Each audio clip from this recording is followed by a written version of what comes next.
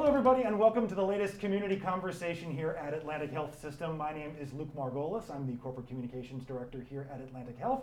And for the third time, I believe actually, Brian, if I remember correctly, for a community conversation, I am pleased to be joined by Brian Granulotti, the President and CEO of Atlantic Health System. Brian, good to see you again.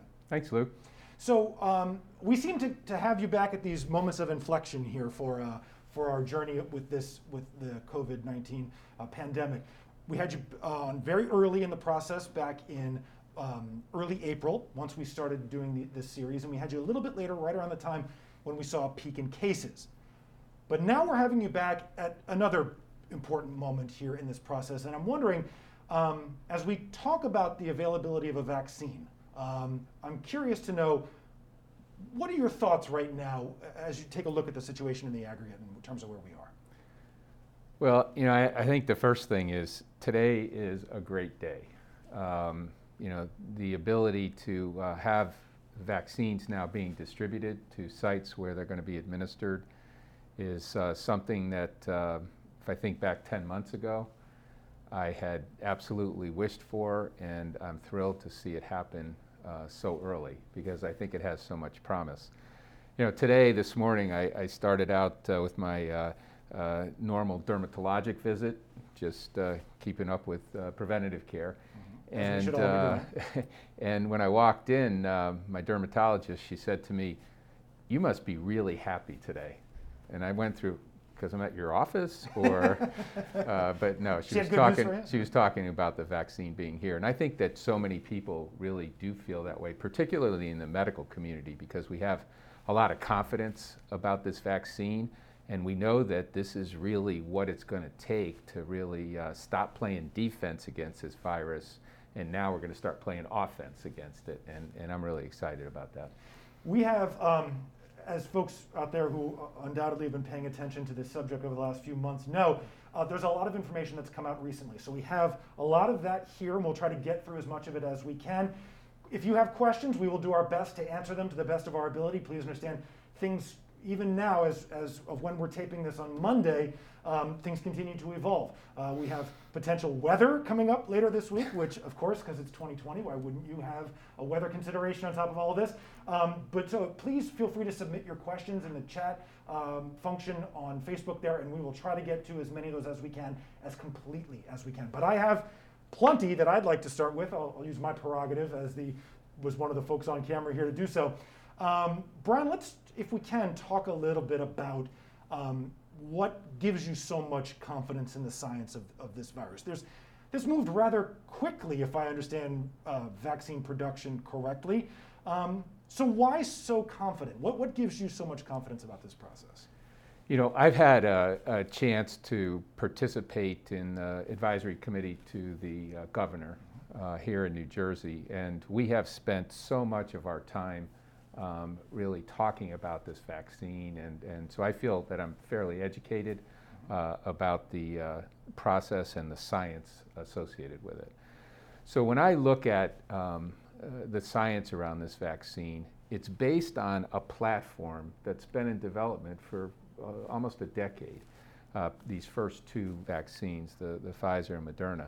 So we didn't start from zero. And it's also based on a lot of the work that went in unveiling and understanding genetic code, and clearly that's helping this. So that's one piece of it.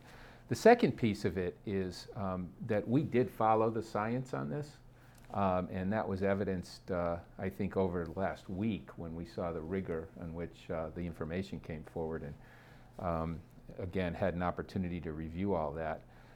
But I also know that there's some confusion out there, and part of it is what this thing's been labeled, warp speed. Operation Warp Speed.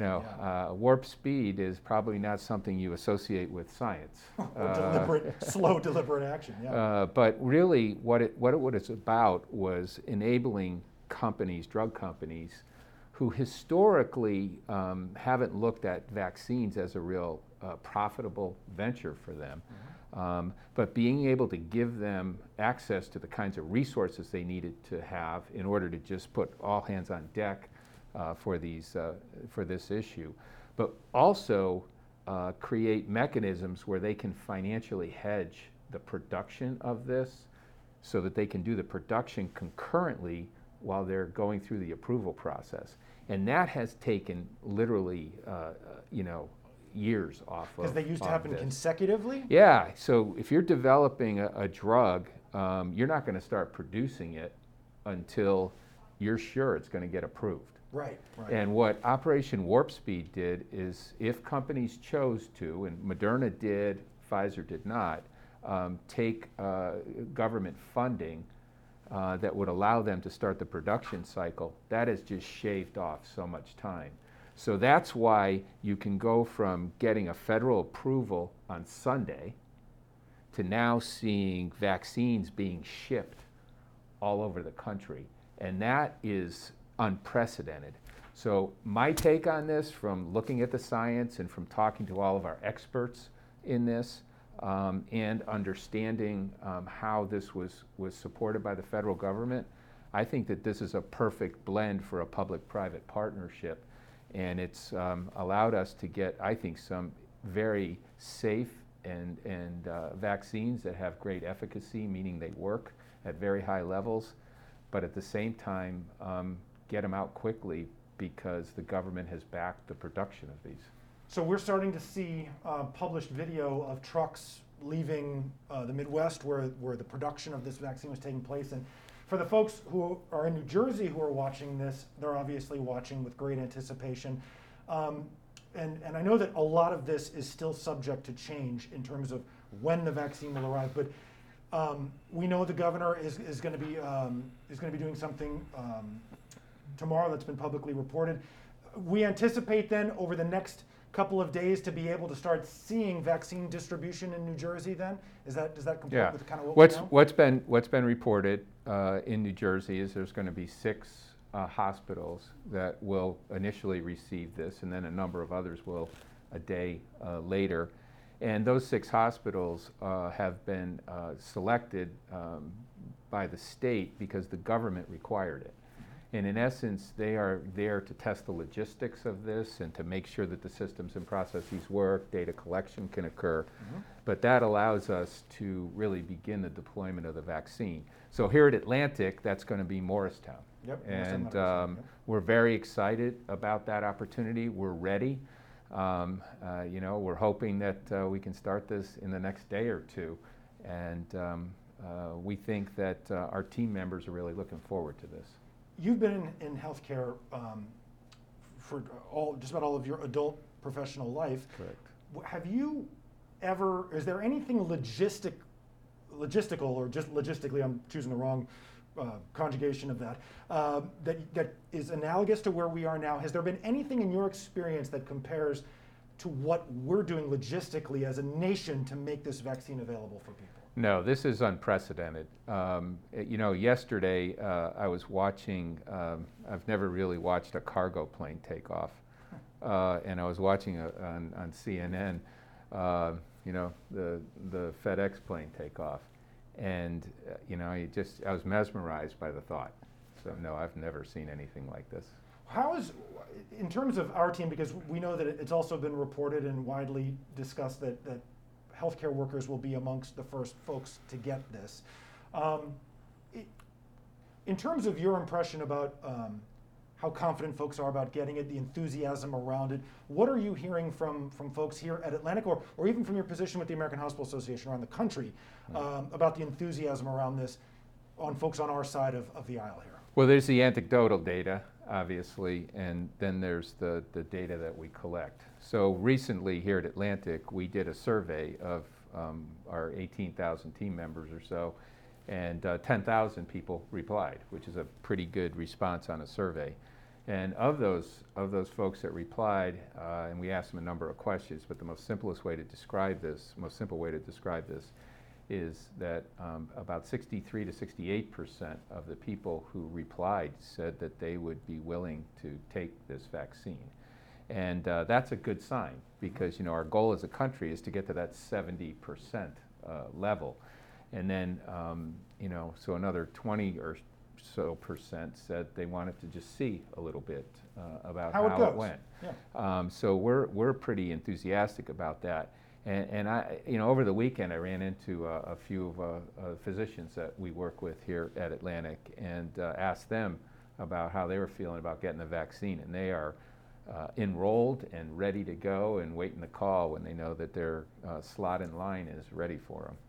We have gotten a number of questions that have come in while we've been talking, and a couple of them revolve around one specific thing. David and Nicole both have asked, when can we get it? Right? Those not in healthcare. When do we know, or is there a hope about when this may be available at some point to what I guess we could call the general public, or however we want to look at it? Like anything,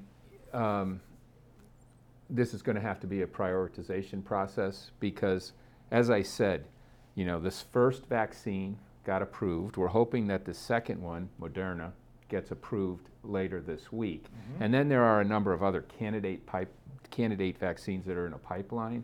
J&J, AstraZeneca, and things like that. Yep. But those are going to be out a little farther because of where they are in the science process of this and in the trial. So you're going to start to see these come out slowly, and the production's going to continue to build. So the prioritization of this really is, think about it in three tranches. The first is going to be, kind of phase one is going to be healthcare workers, long-term care residents and staff members, and essential workers. That's really going to be the first phase. The second phase is going to be people with pre-existing conditions and over 65, and then the third phase will be the rest. So if you think about the supply, this first phase, we're going to be faced with shortages. Now those shortages will diminish over time. So as supply builds in. So this first phase with healthcare workers and long-term care residents and staff, I could see that rolling out over the next month and a half or so here in New Jersey, maybe a little more. And then it's not going to be binary, like that's done and then we start the next one. So as those are ramping up and then you start to hit the curve and you start to go down, this next phase will kick in of essential workers, and that'll take place. Mm-hmm. And again, the supply is going to continue to grow, so it's going to be easier to do that. And then we'll have pre-existing conditions and elderly as that next grouping. So it's going to take place over a matter of months. The goal of the governor is to get 70% of New Jersey residents immunized in 6 months. And we're going to do everything in our part in the healthcare community to help him achieve that goal for our state. So long story short, folks, and I know a number of these questions continue to come in around the same topic, it's not, there are going to be sort of sliding, adjusting variables as this process plays itself out. Supply, how enthusiastic folks are for getting it, all of those kinds of things are going to play a role. So the answer I give my wife is that she's going to need to wait a few months in order to be able to get this. Now the answer for my daughter, who lives in Massachusetts and is a student, is a physical therapy student doing clinicals, is she's going to be in 1A, so she's going to get it quicker. Because of her potential risk to patients and things along those lines. How ready, and this is not just at Atlantic Health System, although I do want you to comment on that as well, how ready are we as an industry to do this work? And I mean, even rural hospitals in parts of the country that may otherwise be fairly limited on resources. How confident are you that we as a healthcare field will be ready to do this effectively? So this first phase of healthcare workers and long-term care residents, we're very confident that we're going to be able to get that done. As it relates to the healthcare workers, these are our own team members, our related physicians, community-based physicians, et cetera. And as I crisscross the country and talk to people about this through my role in the American Hospital Association, I'm convinced that we're going to be able to get that done pretty well as long as we get the supply there. Long-term care, looks like that's going to be done through companies like CVS and Walgreens, and they have plans that they've put together, and those will roll out hopefully in the next week or a couple of weeks. The trickier part gets down to essential workers and first responders and teachers and stuff like that. And that's really where you're going to see these public-private partnerships emerge in the communities, because we got to get this vaccine accessible to people, particularly people who have who live in areas that we know are underserved. You talked about rural areas, but here in New Jersey, we have we have blocks and neighborhoods where we see disparities occur. So part of this is making sure that we have the right kinds of delivery there to do that. So working with federal qualified health centers, working with community clinics, how we work with the counties and the towns, and we're doing a lot of work and having conversations with folks about how we can help them. So I think that as these phases roll out, you're going to see a broader distribution network that's going to be really linked by data, which is part of the requirement. And I think the state of New Jersey and the governor is doing a really good job trying to make sure that that happens. Because at the end of the day, again, it's about getting people vaccinated. There's two angles here that I want us to touch on a little bit. One of them revolves around the importance of masking, and we'll touch on that in a moment because that's not going away anytime soon. But one more just on what we know about the vaccine at this point. There are a lot of questions that have come in, including, how is this process going to work? When I get my first shot, how soon do I need to get my second one? What about potential side effects? Do we know about that at this point? And then what do we know about whether or not folks who are immunocompromised or people who are pregnant? There's a lot of things in place about where people can go to get more information about this. Talk a little bit about what we know at this point on some of that stuff, and ultimately what we think the single source of truth should be for patients as they look to make healthcare decisions. Sure. At the end of the day, the single source of truth needs to be their primary care physician or their physician who is taking care of their complicated condition. Who knows them best. Yeah, and our doctors have really been paying so much attention to this and they have access to that information. So that's a single source of truth. But if you think about it quite simply, right now we have one vaccine. It's Pfizer. The Pfizer vaccine. And that vaccine requires super cold temperatures. You've read about that. These special refrigerators that we had some here at Atlantic, and we've added others. And there's a very complicated dance to get that vaccine to somebody that's going to administer it and then make sure that patient shows up.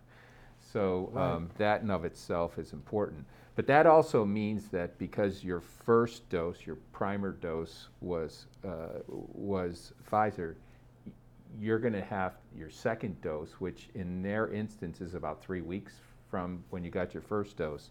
You're going to have to get that same vaccine. So no mixing and matching. You can't get a Pfizer and then if Moderna comes up, you add your booster as Moderna. It doesn't work that way. Got it. Okay. And so, and then again, we're hoping that Moderna goes through the approval process this week, and that becomes a second choice. So folks really have to keep those second appointments. It's not like you could just those say, second "Oh, appointments I'll are get to it." those second appointments are critical. And part of the process that we go through, and the reason we have you register and get your contact information, is to make sure that you get that second dose. Because the primer dose will show efficacy, and that's been very, very impressive. And remind folks what that means, efficacy. It means Yeah, it works. it works. Essentially, Yeah, right? there's two things vaccines that are always challenging about vaccines. Does it work? And is it safe? And so in terms of does it work, even your primer dose, your first dose, will show immunities being developed. But to really get to that level where you need to be, you've got to get that second dose. Now, in terms of some of these complications that people have, pregnant women, that's an example. Yep. There wasn't a definitive decision made on that, and it has to do with small sample sizes in the overall population that was in investigation. But the best advice there is have that conversation with your OBGYN. Yep. And it's important to do that. The second are people who are immunocompromised. They might be under, I have a close family member who asked me this question on the phone last night about what he should do. And again, it's consult with your physician, because oftentimes is it a live virus or not? This is not. and that clears the way, but you've got to talk to your doctor. And the same question about, comes up about, well, I've had COVID, should I get this or not?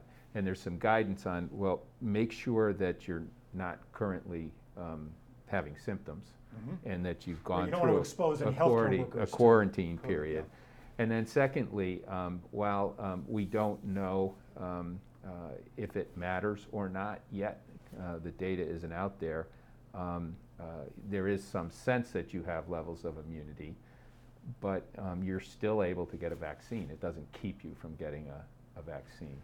So once we do all this, can we finally, after 10 months of wearing these things that most of us have never worn before, can we finally get rid of that gigantic collection of masks we've all got growing in drawers and things in our homes? Can we finally walk away from mask wearing once we get this shot? No, you can't. That's a bummer. No, you can't. Why not? And Luke, if I see you not wearing your mask, I'm going to get really upset. See, noted. Everybody knows now. But in the reality is that we're going to be coexisting with this virus for several months more, and that's going to continue into when it's fully administered. But also, what that level of ultimate the numbers look like. Did we hit the 70% or not? Because what we're trying to do is to get to this concept of herd immunity, which takes place. So the normal question is, well, I'm bulletproof now. I got a pass. I got a hall pass because I took this vaccine. I can hop on that plane, or I can go to that go to a bar. ball game or whatever. Yeah. The thing that we don't know right now, though, is are you still going to be able to be a transmitter? Now, I know that sounds counterintuitive. Wait, I got this vaccine, so I know that I've gotten a systemic response that's in the 95% level. Yeah. So Not gonna get how sick. can I give somebody the vaccine? Well, we don't know if that's true or not. The science doesn't know yet if, because you have a systemic response, if you still aren't carrying it in your nose, so if you sneeze or do something like that, you can send it out to others. In other words, your system is fighting it, so you're not getting sick, but your nose is holding it, And so that it you can may go still out. be able to push it out. And we will continue to study that. There was an interesting article that I read recently about that. So in the time being, until we really get a lot of people immunized and we begin to see the transmission factors really plummet, and we measure those all the time and state by state, the conventional wisdom is wear your mask and follow whatever rules are being put out by the government on this, because the government's going to be on this. Governor Murphy here in New Jersey will be studying this very carefully and providing guidance. Deborah has a question that I think is interesting. She wants to know about where the administration of this vaccine will eventually take place for the general public. We know hospitals and health systems will play a big role. And I know some of this is still probably getting worked out, but can you envision a scenario where doctors' offices or other type places will be able to administer this as well? So again, if you move from this super cold Pfizer vaccine to one that can be stored in more traditional ways, I could see this being distributed very broadly. The key requirement, though, is to keep a database. That's going to be the one thing that holds true. So I could see this being done in pharmacies, both chain pharmacies and regional pharmacies. It's certainly going to be done in public health clinics and federally qualified health centers and things like that. We will continue to be in this business as the Atlantic Health System, as I know many of our other health systems in New Jersey will do that. And we'll continue to work with counties and towns and municipalities, because again, the goal is to make this as accessible as possible. And then physicians' offices. I can envision this at a point where it will go into physicians' offices as long as it can be stored safely and the administration of it can be documented. Because quite frankly, your primary care medical home is a perfect place for this, because they have your comprehensive health record and they can make sure that you're following up on this. But we've got to walk before we run. And the vaccine we have right now has a lot of complexities associated with its storage. Yeah, for folks who who aren't very familiar with some of that, imagine, I mean, it's what, negative 75 or negative 80 degrees centigrade, right? Minus 70 centigrade, which is like minus 96 Fahrenheit or something like that. So you got to imagine, like your household freezer is probably around zero. Right. So you got to think about the extreme level of cold we're talking about here. It's not, you can't just go and pick up one of these mini fridges or something like that. I know that Dave on our team had an opportunity to film one of our ultra cold refrigerators and tried to get in close and was pulled away so that he didn't freeze his hands. We are grateful for that. Okay, so we literally are down to our last couple of minutes here, and I want to touch on just a couple of things before we go. I think this is probably one of the last one of these conversations we're going to do for this calendar year. I think most people would be forgiven if they couldn't wait for 2020 to go away and for us to turn the page on this year. But for our audience who's been on this community conversation journey with us, when you think back to where we were back in April when we started doing these, what are you struck by? What do you think about as it relates to our team members, to our interaction with our communities? I mean, it's been a year unlike any other. What are you feeling as we're getting ready to turn the page on this calendar year? You know, when we first learned about this at the beginning of 2020, and then kind of went into February and started planning for it. Right. But then in March saw the rocket take off. That was unbelievable, particularly here in the New Jersey, New York metro area. It was like no other in the country. And we saw a doubling of cases every 2 to 3 days. We literally, over a 3-week period, went from about 0 patients in the hospital with COVID to about 600. And then we peaked out in April at 900 patients, plus another 200 in our home programs that would have been in the hospital. We had not developed those programs. In context, where are we now? Just to jump So in. this morning, in this second wave, as we've described, we're at 290 patients in our hospitals. So just to give folks a sense about the volume level, and for those who may have concerns, it's about Yeah, third. and you know, while we have 290 patients in our hospitals, care goes on for everything else, and we do that very safely. And we've had, you know, we're running our ORs 6 days a week in some places and 7 days a week for people whose care has been backed up, and we can safely coexist with COVID. But the thing that has held true through this whole period is our team members. They are incredible, and they're expert at what they do. They were so flexible and innovative when we first saw this virus and didn't know what we were dealing with and how to create more capacity. And even today, there's a sense of calm in our organizations because they have the tools, they have the skills that they need going forward. But everybody's fatigued, you know. This has affected everybody because you can't compartmentalize it to work. It affects your life, it affects your holidays. I know my Thanksgiving holiday was quite different, and my Christmas holiday will be quite different, not being able to spend time with as much family as we'd like. But this, to me, is a light at the end of the tunnel. And what we have to stay focused on right now is continuing to care for our communities and to make sure our team members are safe.